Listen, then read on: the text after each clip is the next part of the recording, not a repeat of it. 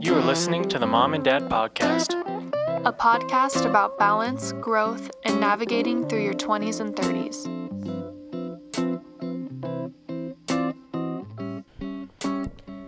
Hello, everyone. Welcome. Welcome back. It is another Friday, another episode of the Mom and Dad Podcast. All right, so we're really excited about this one. Robert is a good friend of mine, actually been friends since we were very, very young. We played soccer together. His father was actually my mentor, who you'll hear me mention in other episodes.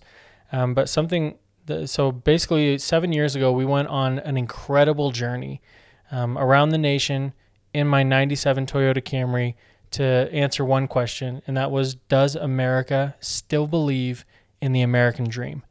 And this was sparked by a thesis that Robert did on his final college paper on the paradox of freedom and bondage. Anyway, we'll get into it in the episode, but Robert is an incredibly inspiring person that I can't meet with without feeling an increase in my level of optimism and my desire to achieve something great with my life. And it's not something that's pompous or arrogant that comes off. It's a genuine curiosity and enthusiasm that he has for life, and I'm really excited for everyone to hear this story and to get to know him a little bit. So just a quick bio on him, just to give you a quick introduction. So again, we've known each other since we were very young. He's born and raised in Portland, Oregon, and a few things he's passionate about are soccer, sales, and spoken word poetry. And this episode is going to focus on, 7 years ago, we embarked on an epic 30-day road trip across the country, and we wanted to share what sparked this journey, some stories from this adventure, and some key takeaways. Yeah, and I specifically really love the parts where we jump into the importance of travel and what that can really do for our perspectives on people and on cultures, and just how we can take that with us through our lives, really. And he just has some really good insights on that from your guys' experience, which was really cool to hear. Yeah, I absolutely loved going down memory lane with this. This was a ton of fun, and I think you'll find a lot of value, especially if you're feeling, not super psyched about America right now. There's a lot to still be optimistic with. Yeah, and with all that being said, let's get into the episode.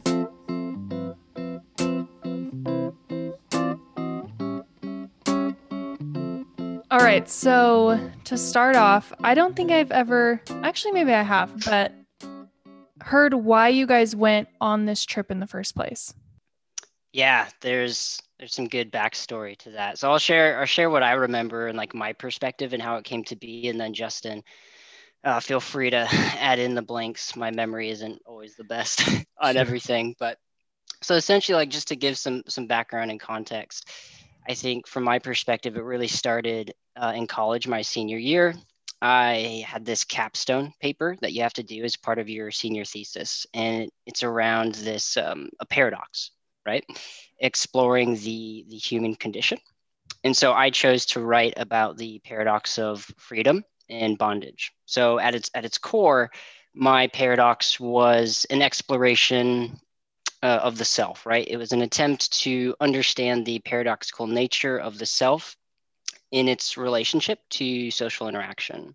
So as a result, the goal of the paper was really an attempt to examine and understand the complexity of the human condition, primarily through three academic disciplines, looking at social psychology and business, both of which fell under my major, and then American history. I'm a big fan of history, and then for the sake of and focus of the paper, American history. And it might be helpful too to just give some basic operating definitions of what I mean by freedom and bondage, right? So loosely, freedom can be defined as the right of an individual to speak, think, or act as one wants without hindrance or restraint, right? And conversely, bondage is defined as the state of being a slave. And, when doing this paper, I was thinking about it both in the literal sense as well as the figurative sense. So with that being said, to lay a little bit more groundwork, a lot of this idea and the focus of the paper is based around this fundamental theory, this social contract theory, right? So by nature, according to social contract theory, humans as individuals are free, but humans also aren't designed to live alone. We're social creatures. And in order for humans, to survive in social communities, it requires a degree of concessions and dependability on others. So over time, as society has evolved, so has the complexity of the balancing act between the will of the individual versus the will of the collective. Um, like a recent example of this that I've thought about is like COVID-19, right? And the way that's played out, and you can look at that a lot of different ways. We don't have to like go down that rabbit hole, but that's like a recent example.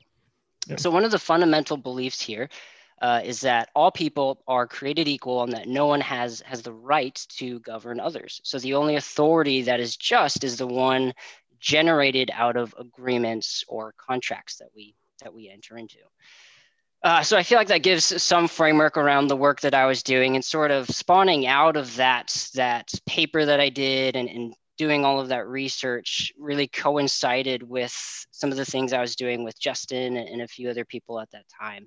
And it sort of inspired this idea of wanting to sort of operationalize, so to speak, what I was learning in a very theoretical, abstract sense. And I was like, hey, how is this really playing out in the real world? And the way the American dream sort of ties into that and into the paradoxes, there's this uniquely American thing, this like phrase that became adopted over time called the American dream. And it's like evolved over time. Different generations have said it means different things, and it means different things to different people.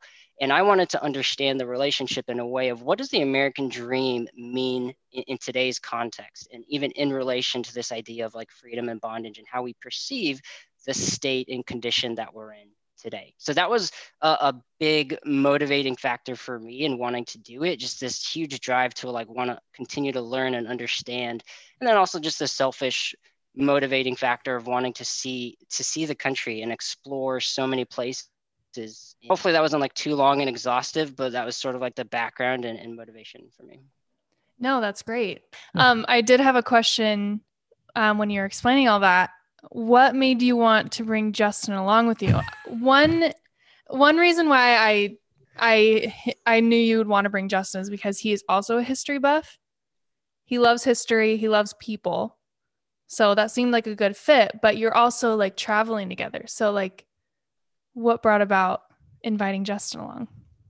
Yeah, I don't remember fully if it was like I don't fully remember where it originated in the sense of like if it came about just talking over dinner one night and just being like, hey, what if we went on a road trip and explored it this way? I always like knew deep down, even from a young age, I wanted to do a road trip. So I don't fully remember like the exact origin of this, but I knew because we were doing a lot of work together that Justin would be a really good person to share this experience with. Kind of to your point, it's something he was passionate about. We were both passionate about a lot of similar things. So there's just a lot of mutual like reasons and motivating factors to want to do this. The other thing is, I think when you do something like a road trip with a person for a long period of time, it should be someone that that you enjoy being around and can tolerate being around for most that period importantly, of time. someone that you can tolerate. And I feel like we tolerated each other really well. Really well, actually. It was surprising. And maybe we'll get into this in this conversation, but we're very similar in some ways, but in other ways we're very different, and sort of our contrasting styles and maybe even personalities, I don't know, just meshed really well. Just like in relationships, you need complementary things. Right. Nice. Yeah, what I remember about it was we were sitting around your dinner table. Okay. And Brandon was over, and someone you had always talked about the road trip, like you wanted to go on a road trip. And then we had the idea of we said, let's set a goal to interview like 10,000 people. And we didn't even have like a theme of what we wanted to interview them about, but we just wanted to interview 10,000 people. And then we said, you had the idea like, hey, I spent all this time and energy writing this thesis on the paradox of freedom and bondage in the American dream. Like, let's ask people what it means to them. And we can sort of piggyback that into a road trip, which is satisfies the selfish part. But, it was kind of two birds with one stone. Mm-hmm. And I think that from there, like as soon as we had the idea, I think that very night we're like, we're doing this. And then we started planning it like immediately. That's what I remember. That sounds better than what I might have said. Filling in the gaps there for me. Well, that's awesome. So I want to so let's start on a high note. The greatest experiences that come to mind on that trip. Shoot. I mean, there's like there's such a wealth of experiences when it comes to the trip, and just like people that we met and things that we did.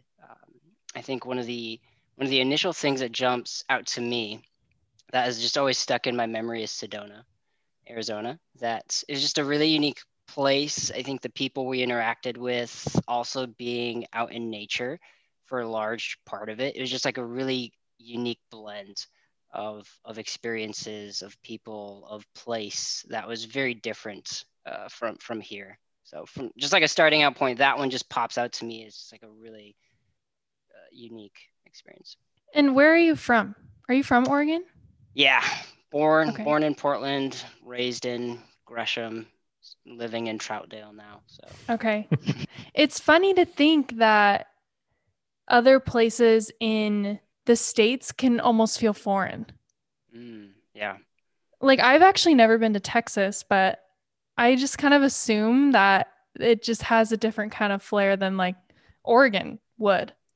You know, you go there and there's just like almost a different culture there. And same with Utah. Like there's really a different culture here than you would experience in Oregon. So you don't have to go far to. Yeah. And that, Oh, yeah. I think that was, we intentionally tried to plan.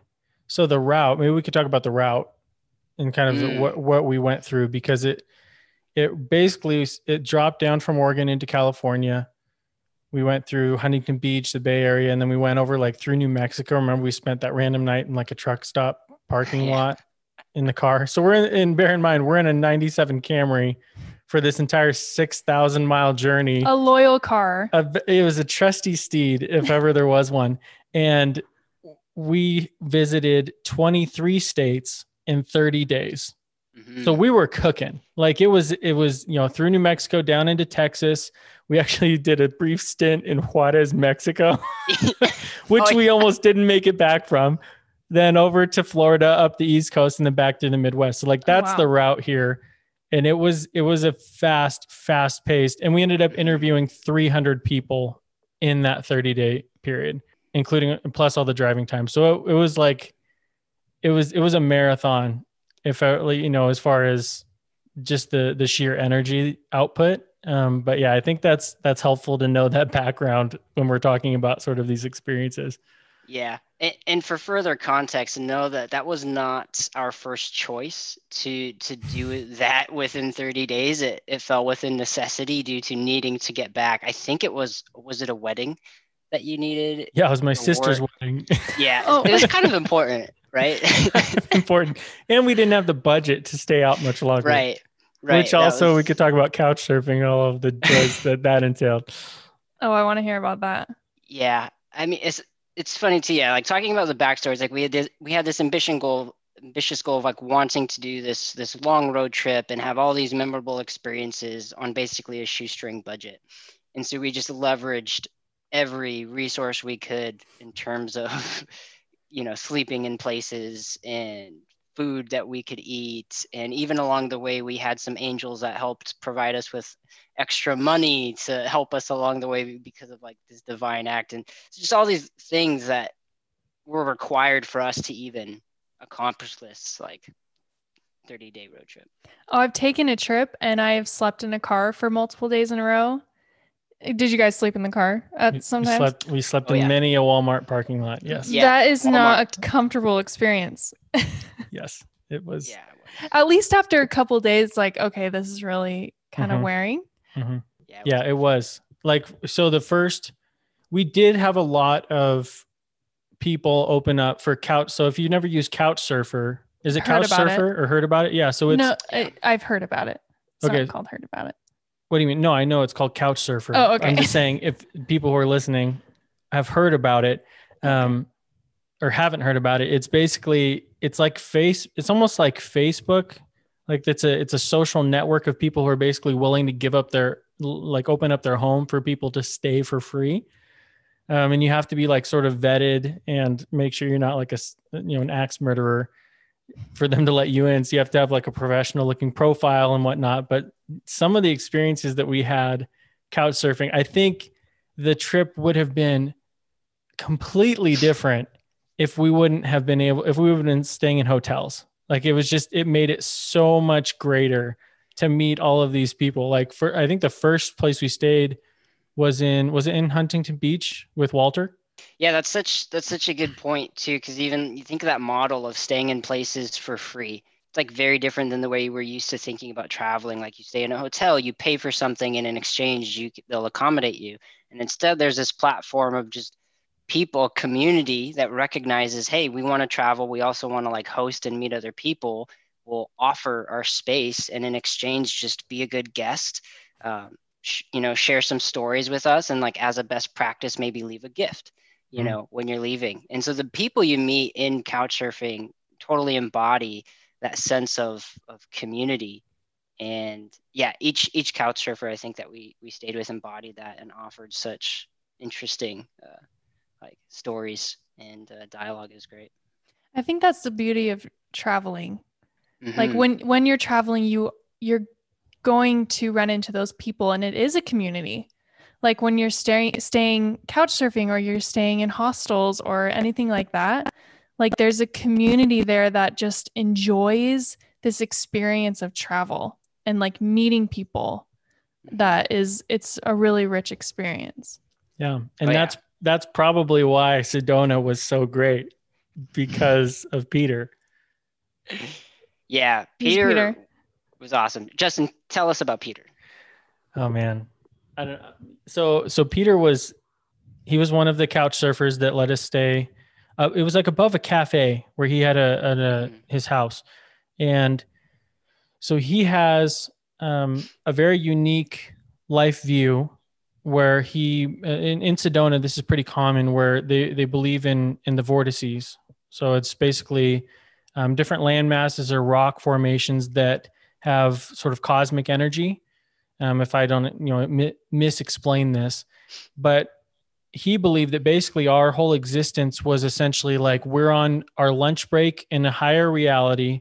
We go down to some virtual reality goggles, we put them on, and this is what we're living right now. And the way to get back was to basically stimulate the vortices of these rock formations by having a certain number of people climb them. So Bell Rock was the one that we climbed with him, and that was his only requirement for letting people couch surf with him, is he wanted to. I believe it was like 1,888, some specific number that he wanted of people to get to the top of Bell Rock, so that he could raise the frequency of the rock enough to open a portal to get back to the higher reality. It's a fairly common belief in Sedona. Oh, really? And yeah, it's people go to Sedona for the cosmic energy of the vortices. On like, if you were to hear that, it might sound like, kind of crazy, but he was a completely down to earth guy. Like, I loved him. I still talk to him to this day. He's a great guy, super inspiring. And we had the same quote on our business cards. Remember that, Robert?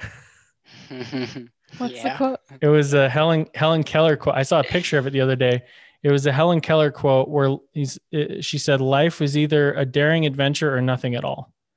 And we both had the same. And so it was like we were instant best buds after that. But I don't know, that was a perfect example of like the type of experiences that you have while using Couchsurfer.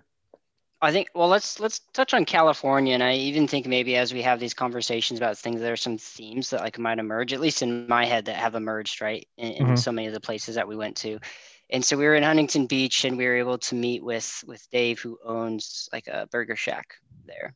And we come to find out that the place there has actually been in their family for generations. And they were one of the first families that had a burger shack. And at the time, it was if I remember right, an umbrella stand. I think was one of the main things. Yeah, Huntington Beach was like an oil town at that point. No one thought, everyone was like, tourism, that's a terrible idea.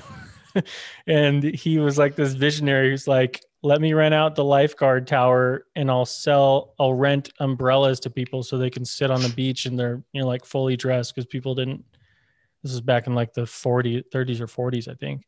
Yeah. So what's interesting about that one is like we had this interaction with a person that you could say achieved the quote unquote American dream, like, right? Like the successful business owners had been in their family for years.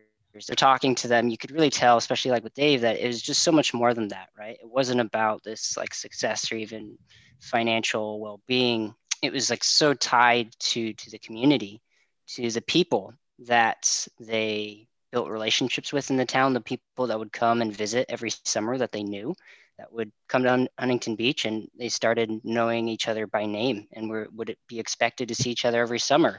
And that's what was like really important to them, were those like relationships and the community of like Huntington Beach and the vibe there.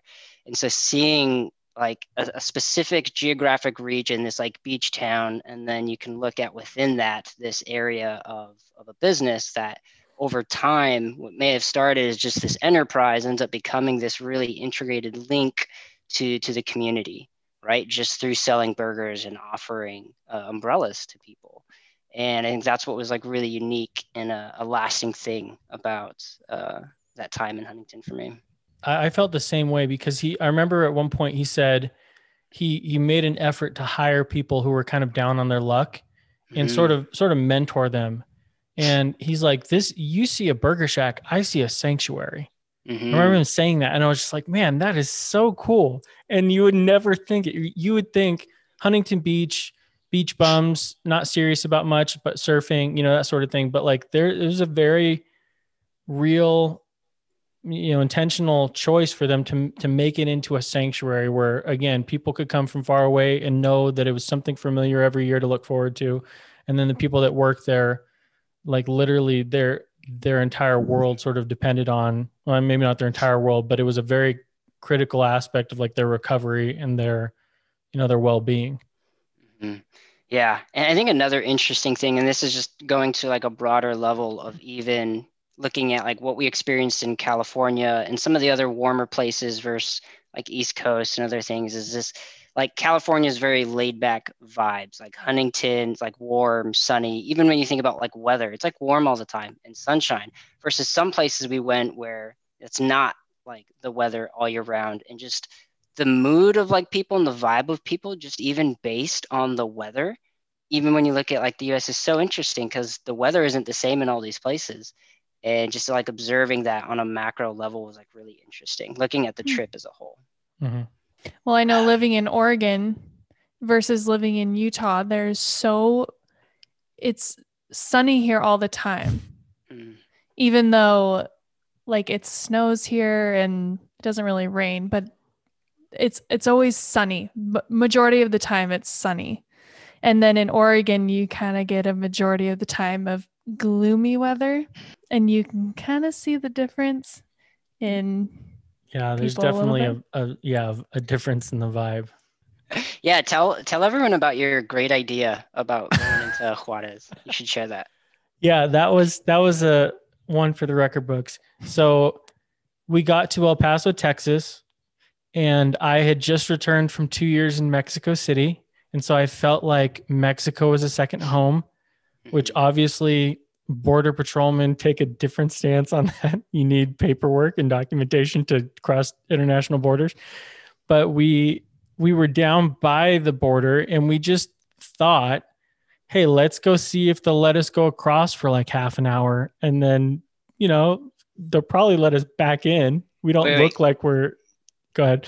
Can I clarify here? You said we just thought. I want to make it clear to your audience that we didn't necessarily share this optimism of just walking freely in between Mexico and the US. But continue. Was that all me? I feel like that couldn't have been all me. It was primarily you. I remember just distinctly being concerned about it, but you were so gung ho, and I was just like, all right, let's go for it. Well, I was partially gung ho until I got to the border patrolmen who were like, "It's fine, just show them your driver's license, and on the way back, you're fine." Mm-hmm. We're like, "Okay, they're border patrolmen, they should know, right?" No, because we got across. And right along the river, Juarez is not, it's a pretty, it's a lower income part of Juarez. So we walked in, and probably it's not a very safe town, but it was during the day. And we walked in and we met some street performers, and, I talked to them in Spanish because they didn't speak English, and they told me kind of what their impression of America was. And they wanted to go, get to America so they could become performers, is what I remember. And then, we only stayed for like half an hour, and then we tried to get back, and the border patrolman. So obviously the border patrolman letting you back into the United States is a United States citizen. The border patrolman letting you into Mexico are Mexican citizens. And he was like, they'll tell you anything to get you over there because they want you to spend money. He's like, you can't cross international borders with a driver's license.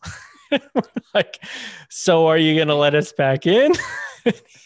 Or what's the process here? Yeah, we're like, so is it like a slap on the wrist, or? You remember what he asked? What did he ask? What he asked us? He's like, okay, let's see your like identification, and we show our driver's licenses, and he's like, okay, where are your passports? And then we go into that explanation of, oh, well, we were told we didn't need passports, and then he just like looked at us like we were so unintelligent. Which we were, in his defense. Yes. Naive. But to his credit, he was like, he looked so perplexed, like these two idiots. He's like, what can I say here? He's like, obviously they're not Mexican citizens. Like they do not resemble Mexican citizens. I don't know what to do. Like, he was just at a loss for words for a while. And then he's just like, I'm going to let you off with a warning, but don't ever do this again. We're like, I can't believe we're actually getting back in. Cause we were starting to have flashes of like, we're going to be in a Mexican prison, like waiting for, our parents to fly down and bail us out with our documentation. So yeah, we got off easy on that one, but yeah, probably not my wisest decision. Wow. But they did tell us we only needed driver's license, for the record. In my defense, he said, the border patrolman said, that's true. You'd think you could trust that authority, right? Yeah, you would think, but you'd think. It was a good teaching moment. It was a good teaching moment, and it's a good story, and that's kind of the way that I live my life. I ask myself, is this going to make a good story? And if I say yes, then most of the time I'm going to go for it. Yeah, I think that's the story you shared to convince me to go over. You're like, Robert, I just ask myself, is this going to be a good story one day? And I think it is, so let's do it. Whenever I'm on the fence, that's my tiebreaker right there. So anyway. Oh, no. Okay. That is the moral of the story here that we are bringing to everyone today, is that if you're on the fence, ask if it's going to make a good story and go for it. Yeah. All right. Well, should we go into, do you guys have any more experiences that you want to share? Yeah, we can move to Terlingua, and I think we can even connect it in some ways to our experience with Juarez. But do you want to give like the context on Terlingua? Yeah, so we were driving, and we were on our way to Houston to see my great uncle, and we were emailing him, trying to coordinate, if he could meet, or where they would want to meet and whatnot. And he said, "Hey, if you're looking for the American dream, you're not going to find more, people that epitomize dreamers more than in Terlingua, Texas." Mm-hmm. And so we're like, all right, it's only like a 2-hour detour. Let's just go for it. And so we drove off, and it's basically right on the Mexican border, but it's much further down into Texas on I think it's the southwestern side. And anyway, I'll let you kind of tell the rest of what we experienced when we got there.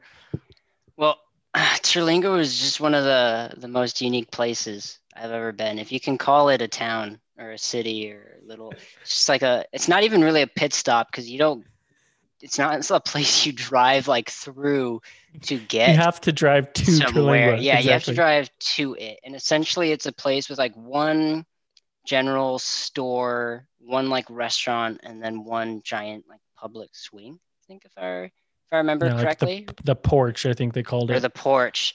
Yeah. And it's just this little spot with, I think they said around like 16 people or maybe 20 people occupy this town in Terlingua. But wow, what was so unique about it is just this little place that obviously you don't go to it by like accident, and you get there and it's just this group of like eclectic people that intentionally wanted to get away from whatever, right? The city, capitalism, all these The things, rat and just race. yeah, get off the beaten path. And there's this strong like link. We had a conversation with someone, I can't remember their name, and they were talking about like the dance party, right, that Mm-hmm. they had at the river, right? They're like, Mexico is just a few miles away, or like the river is just like really close. And it's so interesting because it's like illegal to cross the border, but they're just like right there and we're like right here. And why can't we just open up the border and just like live within community, like they're people and we're people? And it's just such a different perspective uh, from talking to those people in there, right? And then I'll connect it briefly to like Juarez and why that's like interesting, right? So you have this really big town in El Paso, and then on the other side is Juarez, like two major towns. But on one side you have like the economic like income disparity between El Paso and Juarez is just like glaring, right? And it's just divided by this, like, I don't know what the distance is total between the places, but it's just like this glaring thing. And it's so interesting to witness every single day. They said thousands of people cross from Mexico into El Paso to go and like work and sell things. And then in the evening, they're like going back and trying to provide for their family, just moving back and forth. But due to circumstances and just where they live, right, based on in Juarez or El Paso, their life is so different, right? And then again, now then you go into Terlingua and you meet this other small group of people, and they're just like, yeah, it's so weird, this idea of like borders, and why can't we just live in community? And this idea of like land and ownership is just like so different in certain places. And it was really unique to like get that perspective. Mm-hmm. Yeah, they would, I think it was like a yearly thing where they'd have that barbecue where they would both, the people in the town in Mexico across the river would come to the river bank, and they would come to the river bank, and they would have this big barbecue with like massive, like big bands. I don't know how big the bands were, but they had really loud, speakers, and they would blare like these concerts for people on both sides of the river. So they couldn't cross, but they would just like have a party together divided by a river, which I don't know, is just cool. And like, if you think about like the American dream, as and we heard this a million times, like it's the house in the suburbs with, the husband works, the wife stays at home, they have 2.5 kids and a dog. And then like contrast that with like what we experienced in Terlingua. And it's just like, they were really happy because they weren't so concerned about getting ahead. It was just trying to make each day meaningful. And I remember, wouldn't necessarily want to live there, but yeah, I learned lessons about being content and, trying to find meaning in the day without the rat race. So that's always stayed with me. Yeah, for sure. And last thing I'll say about that, even like the lifestyle that they live and the pace of life is just like so it couldn't contrast more than with like the pace that we were on that road trip, right? Like, so everything down to the T of got to do this and leave by this time, and we got to be here by this date. And they're just like, whoa, slow down, like just breathe, be present. Like, what's the rush? It's like such a different way of life. I think that's really valuable, especially today, because obviously that definition of American dream has evolved, and today we are just so quick to move to the next thing that having, it's almost a skill we need to redevelop, to just slow down and not worry about like everything else that's going on, just being present with people and whatever you want to be present with. But so do you remember Linda and Andy that we met in Terlingua? They weren't from there. They were tourists. Oh, yeah. Yeah. And it was so funny because they were from like a small town, but they were very much like a traditional family where Andy was a postman and I think Linda stayed home. And it was so interesting that we happened to be in Terlingua when we met them, and they were just like, they were probably in their, I don't know, 50s, mid 50s.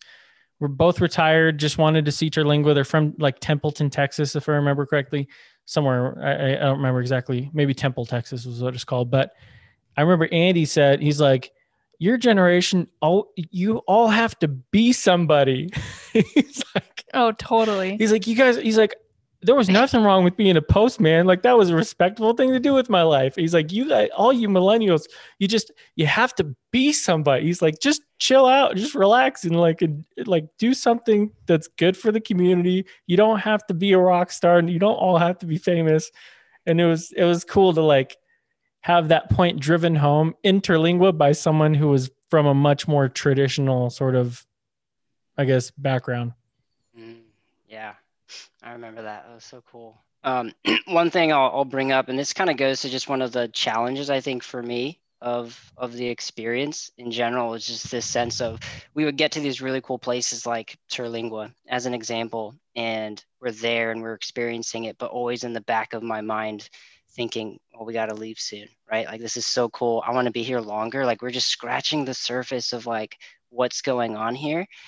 And I know we have to like leave soon. And I think for me and like my personality, I'm very much more like slow, like just a chill vibe. And this is where that sort of balancing thing I think came into play, where like Justin, you're much more, I'll say at that time, into the hustle and that like hustle culture. And you did a really good job of just like keeping us on track, right? Like if you weren't there in the back, like whispering to me, Robert, we got to stay on track. Robert, we got to keep going, right? Like we wouldn't have completed the road trip, like to all the places we wanted to go. Cause I was just like wanting to just like be there and go further, like out of curiosity. That's just like how I am.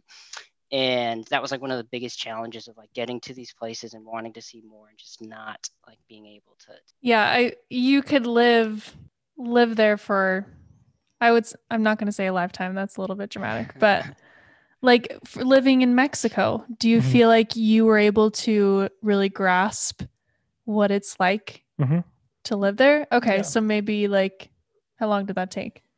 I mean, what I'm saying is a couple days, but yeah, a day is not going to cut it. Yeah. It took 6 months or so before I could even really converse with people. And then, yeah, once I feel like once you can speak the language, yeah, the bonding to the place itself grows much quicker. Yeah. But yeah, a day definitely is not enough. Were you there a day or were you there a couple days? Everywhere we went, we were there like a day. Yeah. Maybe 2, but it was rare that we would stay anywhere 2 days. Yeah.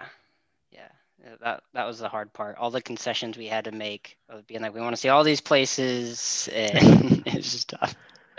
It was great. Like, yeah, it would have been nice to spread it out over an entire summer, but I don't know. I feel like for me at that time in my life, I loved we gotta keep moving. And it's funny you say that because we actually have done an episode on the lies the hustle culture teaches us and the need to slow down more. So I've grown as well since then. Just so I know. Robert. I listened to that. That's why I brought it up. Did? Perfect. He's queuing back to other episodes for us. Yes. It'll help our podcast SEO. Yeah. So go, if you haven't heard that episode, go back to episode 2 or 3. I think so. Yeah. And you can listen there after you've listened to this one. Yeah. So let me just check what time we're at really quick. Okay. Yeah, so we're a little longer than that. So we're like 40 minutes. Yeah. Probably. Okay. So yeah, if we're going to, let me just highlight the ones Zoom? That we probably really want. There's no limit on the Zoom. Okay. Ones we probably really want to touch on. I think touching on Tracy would be good because like what she said about disillusionment, because she was a couple years ahead of us and like the college debt sort of disillusionment. Do you remember her talking about that? Like not in detail. So okay, we'll skip that. So we could talk about San Antonio and Trey Day and Devin in the V-Town Real music group, where they were like freestyling in the street at like people that were walking by, like you in the purple shirt, and then he would rhyme something with purple shirt. We could talk about AJ in Louisiana, so off Bourbon Street. I think we have to talk about that. Washington, D.C. with Tom, and then with the Ghanaians, Ernest and Tony. Steve, the historian in Philadelphia. Bill, the vice president of BVBA, or that big bank.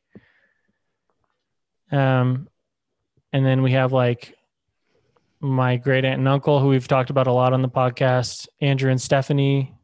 There's a lot. There's a And ton we could talk about, and we at could what point skip do we all want of to that. do to go to takeaways and That's what I was going to lessons say. learned? Exactly. So we could touch on maybe one more of those, and then just jump to sort of recap how it's changed our lives since, how we define the American dream now. Do we believe in it? Why is it important to believe in it? Wait, That sort of thing. Oh, okay. Those questions. Cool. I don't I'll know. defer to Or we you could on just jump which, straight to those now. What do you think? whatever, if you want to add one more like anecdote or story, like we just made a text as maybe one person further along in a place and talk about whatever one's like popping out to you or you feel like would be most beneficial to the theme of our talk, but defer to you. Yeah, I mean, they're all pretty. Well, maybe we could just do AJ, and then we could say we don't have time to go over everything that happened after Louisiana, but we went north and then we went west. AJ, how do you say his last name? I don't think we should say last names. We'll just say AJ. Right. He's on Facebook. Is he on Facebook? And he has like the symbol as his name? At one point he did. Yeah, I think so. Okay. Okay. That's not important. AJ's cool. I love Mhm. AJ. Okay, well, let's cover AJ then. Okay. How did we come about to find AJ? I think that was on Couchsurfer as well. And it was like a few weeks in advance. We reached out to him and he was like, yeah, come stay at my place. And I felt so fortunate because his place, to be fair, looked a little sketch at first. But at the same time, I was like, this guy is staying like right off of Bourbon Street. Yeah. And we should just stay there. And he even had a parking pass for us to stay overnight. And it just worked out really well. And so we get there. I think we messaged, I can't remember if we messaged him through Couchsurfing or text. We were like, hey, we're here. Where should we park? What should we do? And he like sent us the info. And we're like, all right, how legit is this going to be? Like we trust Couchsurfing, but it still is like interesting. Anyway, we get there and he's just like the nicest like guy. Like, you know, that like cliche where you say like when you walk into the room and someone just sort of like lights it up and you just like feel that radiant energy. Well, he really did exude that. Like for me, he just brought this like warmth and hospitality, and maybe you could equate that with like the Southern hospitality or even like maybe like Louisiana hospitality. I don't know. But he just exuded that, and he just turned out to be such a cool guy who lived in like this small space, but was like the most hospitable person. Yeah, he was great. What do you remember from that, Justin? Yeah, I mean, the first thing that we did when we got there, he's like, you have to go down, and he had that cool, New Orleans accent. He's like, you have to go down to the corner store and get some catfish po' boys. Remember those catfish sandwiches? They're like deep fried catfish on a hoagie. I don't know if there's cheese on it or whatnot, but yeah, they were delicious. He's like, you have to get one of them. Come on back, and then I'll give you the tour of Bourbon Street. And it was just like, yeah, it was awesome from the moment we got there. And yeah, he was just the kindest person you could ever want. And so yeah, don't judge a Couchsurfer profile by the cover. Yeah. Well, I had a very similar experience to that when I was in Scotland and we were staying at like a 5-star hostel. Mm-hmm. Hostels are rated by, hotels. Yeah. by stars. And we were visiting some friends that we had met at another hostel, and it was like a 1-star hostel, but it was like way better than our 5-star hostel. And we're like, you just can't, it really doesn't, the stars didn't really matter. Like it was really just the experience and the people that made it what it was. Yeah. It made it 5 stars. And his house ended up being cool. I don't know. I liked it just because it was built in the French Quarter, and it was like, I don't know, over 100 years old, the building that we were in. Yeah. If I remember correctly. Do you remember it was really neat. He gave us like military rations and gave us some backgrounds around Hurricane Katrina because he was there for that. He talked and we ate those while we were on the road.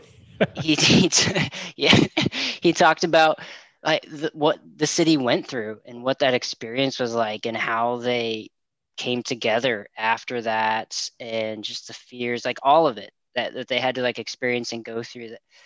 And like shared with us where we could still see the impact of Hurricane Katrina and what areas like weren't impacted by that. So we're able to like go and explore and see that and understand that historical context as we were like going around the town. And it was just like hugely valuable. And like randomly, do you remember he made us, I think it was omelets. It was like, or Yeah, in eggs the and morning. sausage. Just like this sweet, we're like, what's going on here? He's like, yeah, I'm making you my my like omelets for you. It's really good. And he's so sweet. Yeah. Yeah, I still stay in touch with him. Yeah, he's a great guy. Nice. Yeah, he's awesome.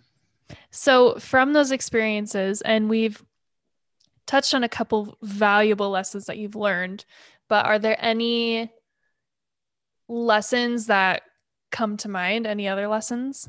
I think what I remember was really interesting with AJ is here's a person that like loved people and had a wealth of knowledge when it comes to interacting with different people from all over because he had welcomed up this place to so many people. And yet, from talking with him, he wasn't an experienced traveler and he didn't really like get out and travel a lot. And at that time, he was talking about how he actually wanted to like go out west and do more traveling because he hadn't done a lot of it. So like I think one of the takeaways for me was thinking about you don't necessarily have to be this traveler that goes all over the world to broaden your perspective and meet different people, right? And he found a way to do that just by opening up his doors through couch surfing. And that was a means for him to just build awesome relationships and like broaden his perspective. So that was like one of the big like takeaways for me after being there. Which could be scary, opening your doors like that to random strangers. Like you just don't know who's gonna walk through your door, which can be Yeah. thrilling for some people, but can also be terrifying for others.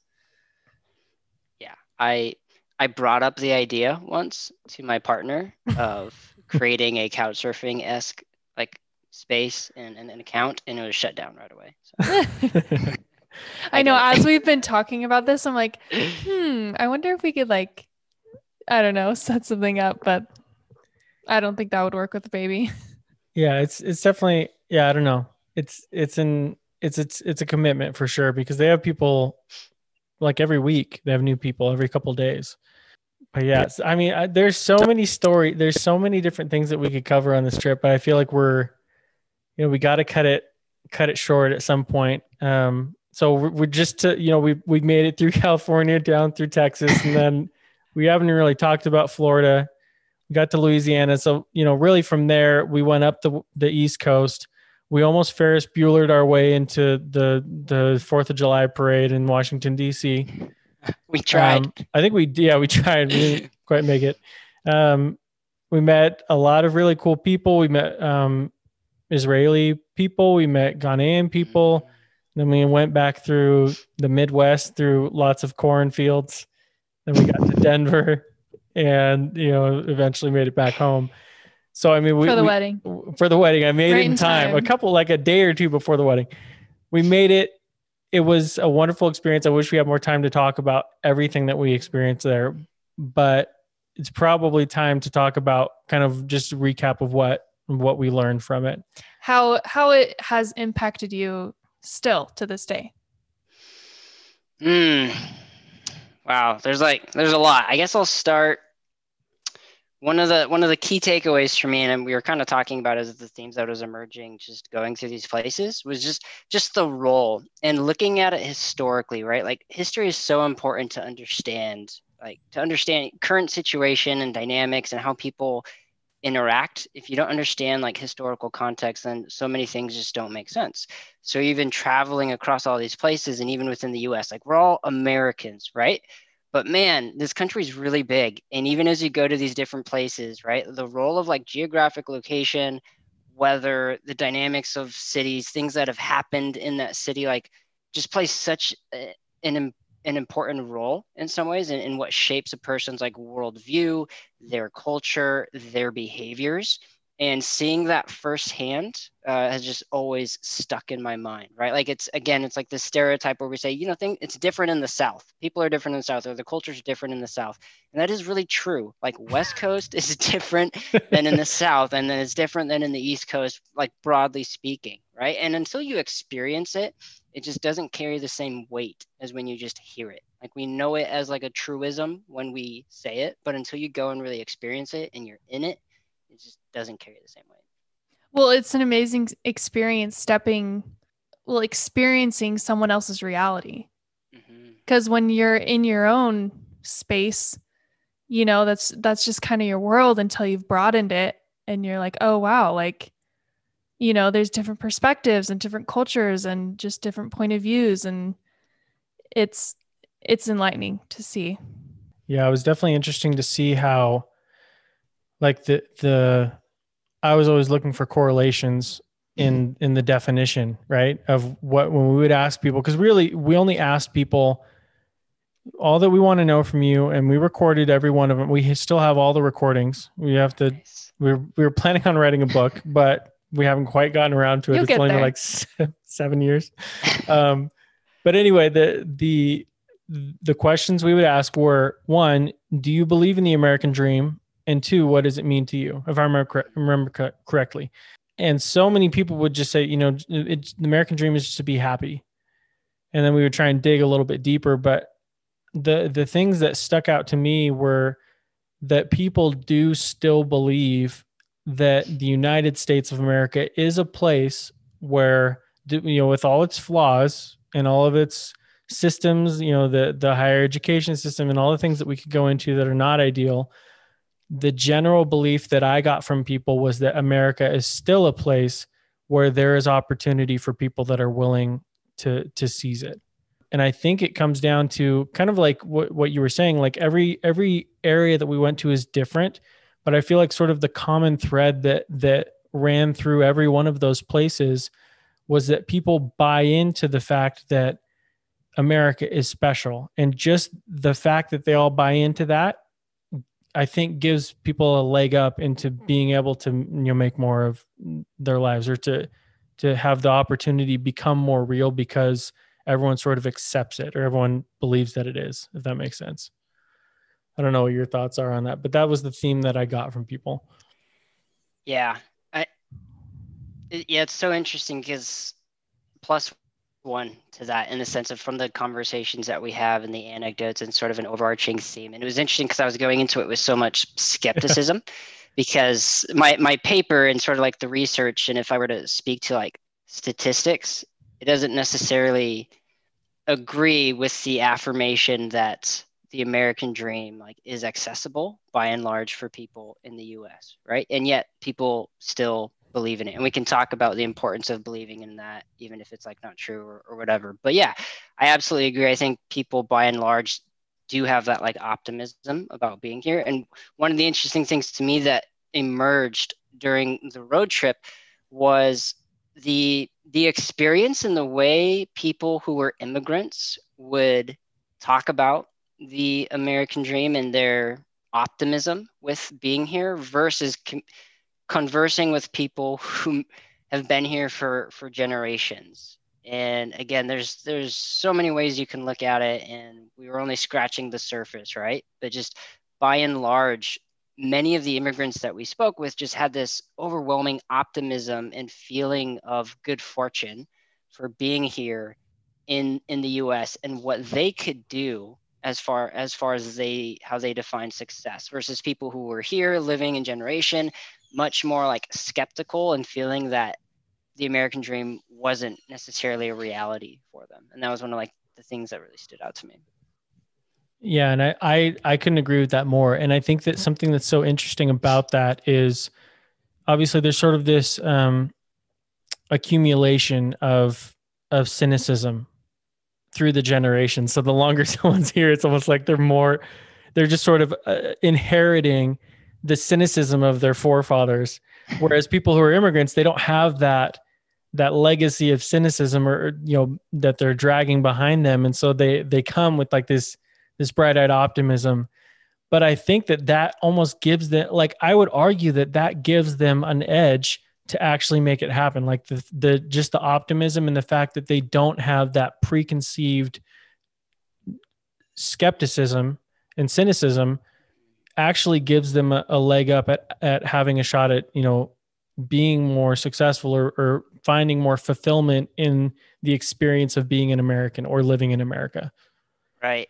One like example of this, right, that you could connect it to is when the 4-minute mile was finally broken. For so long, people thought it was impossible to do it.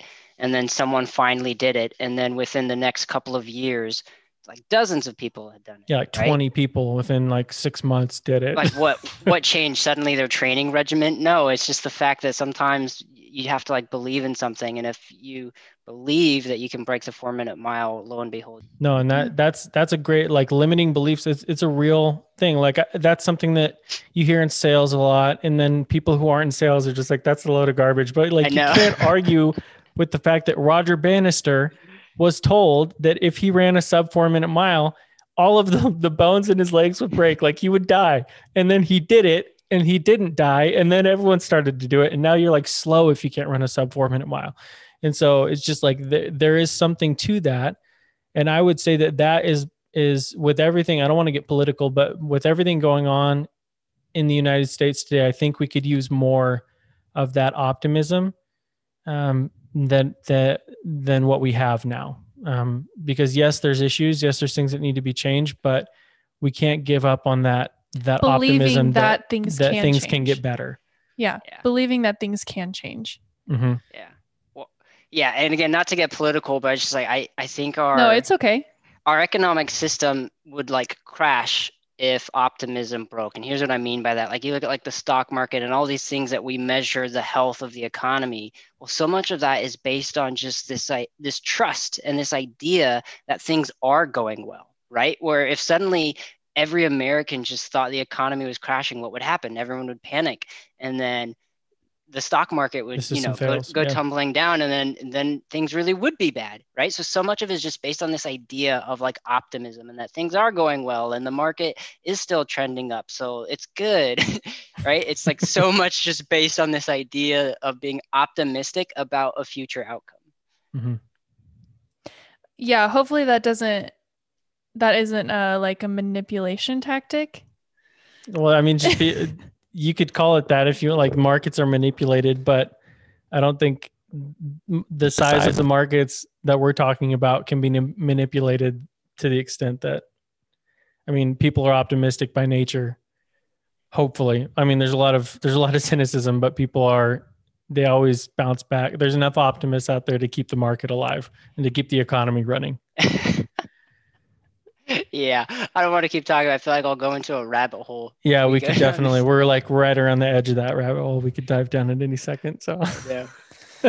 Oh man, I want to, but yeah, we'll steer clear of it for tonight. But maybe another episode if we feel the desire. All right. So last question: do you feel, or do you think it's important to be a dreamer, even if it doesn't end up making you rich or famous? It's kind of interesting. Yeah, that's an interesting one. You want me to go first on that, Justin? Yeah, go ahead. I kind of piggybacking off of what you were even just talking about. I think belief is an important thing, or more important than belief is like optimism in something. And I think it's important for people to be optimistic about the future and to have hope. Right. And there are examples, like I love movies. Movies are such great examples to illustrate that. You can look at Lord of the Rings. It's based around this idea of like hope, and even Batman and this idea of in the Dark Knight of Batman versus Gotham, and they're fighting for the soul of the city, and Batman stands for like hope and all this stuff. Right. But it's totally true that it's important for people to believe in something. And I think the more we're even learning in science about humans and even how we are on a biochemical level and our health, is that we are healthier human beings when we have hope, when we have purpose, when there is significance and meaning in our lives. And I'll connect it to a book that I read. I don't know if you remember this, Justin, Man's Search for Meaning. I haven't read And it. I've read parts of it, but I haven't read the whole thing. okay. Well, essentially, I'll just boil it down. In the book, the author is someone who is in a concentration camp, and they're talking about their experiences and what they observed and the people who make it and how they make it versus people who don't. And essentially, it boils down to the people who were able to survive by and large were the people who made the choice to hang on to this idea of hope and that things would be better. And they were able to hold on and like latch onto that. And that could be such a powerful driving force in moving us forward. So I think it's really important that as individuals and people that we do dream and believe in better like future outcomes. Yeah. I like that. I honestly feel like I am a dreamer. I'm unashamedly a dreamer, but Oh, I yeah. don't think that I would be today if not for your dad. Mm-hmm. And your dad was probably the greatest person on the planet at inspiring hope, right? Like talk about optimism. Like he was the definition of optimism. And I remember specifically one thing that he told me, and I truly believe that for sure, we never would have gone on the road trip if he wouldn't have said this to me, where he said, he called me JB. He said, JB, you're going to get to the point where it won't matter if you have a penny in your pocket or $1 million in your bank account. You'll know you'll be okay, or you'll be confident you'll be okay because you'll be in control of your life. And like that to me is like the epitome of optimism. Is just the confidence that things are going to be okay. And like, how many times did he say to us, like, respect the process, right? Like, I love that so much. And I think that was probably, I don't know, that for me was the catalyst that set me on the road to eventually end up going on this journey with you. And I just feel like it all tied together, being able to, it was like a coming of age moment when we could actually go out into the world and put to use all these things that he'd been teaching us. And like my life will forever be different because we did it. And I think that even though we didn't make a book about it, and we didn't we might write a book. Maybe we will write a book. Maybe we'll go on another one day. Who knows?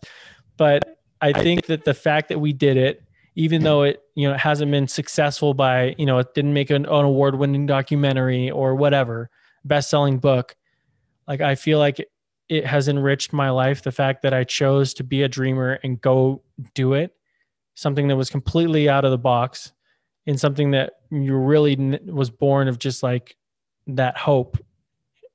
I don't know. I feel like that has changed my life possibly more than almost anything else that I've done. And I don't know, Yeah. correct me if you don't feel the same, but that's how I see it. Yeah, no, I appreciate you sharing that. I gotta ask you, I'm curious, at any point, did you feel or do you still feel this sense of failure in the way that like we didn't accomplish what we set out to, right? Like we said we wanted to write a book about it, and here we are 7 years later, and we didn't do that thing or get that outcome that we said we wanted in the beginning, right? Like after it all happened, did you have this feeling of like we failed this if we don't write the book, or this was not like worth it if we don't write the book, or what was your feelings on that after like the road trip? Yeah, it's so interesting you said, because like I did feel like like it felt like it was a failure for a little while, a couple of years probably. But and I think that's kind of the whole point. Like that's the American dream for me at that time was achieve, finish things, be successful. Like that was all that it was. And the more that I've had time to think about the experience itself, that is almost like a metaphor for how my definition of the American dream has changed, if that makes sense. Like the way that I see the trip itself is as being a failure or being a success has been almost like a metaphor for how my definition of the American dream has changed. Does that make any sense, or am I just rambling? I think so. Let me try and clarify it. So I think the way that I look at the trip now is that we met 300 plus really incredible people. We were able to see the country, and we were able to understand what it means to be an American and really a good global citizen, better than we ever would have otherwise. And in my book, that is like as much of a success as it could ever be. And so like that in a nutshell is my new definition of the American dream is finding meaning in everything that I do and everyone that I meet. Whereas when we first got back from the trip, my whole definition of the American dream was just, we have to write the book and it has to be a bestseller or we're complete failures. So anyway, hopefully that clears it up. Yeah, no, I get it. I think I came to like a similar place. I will say, I don't think I ever felt as strong of a conviction that the end result of this had to be a book, right? Like it was a failure if we didn't, because again, by and large, this driving force behind it for me was just this curiosity and wanting to like understand more.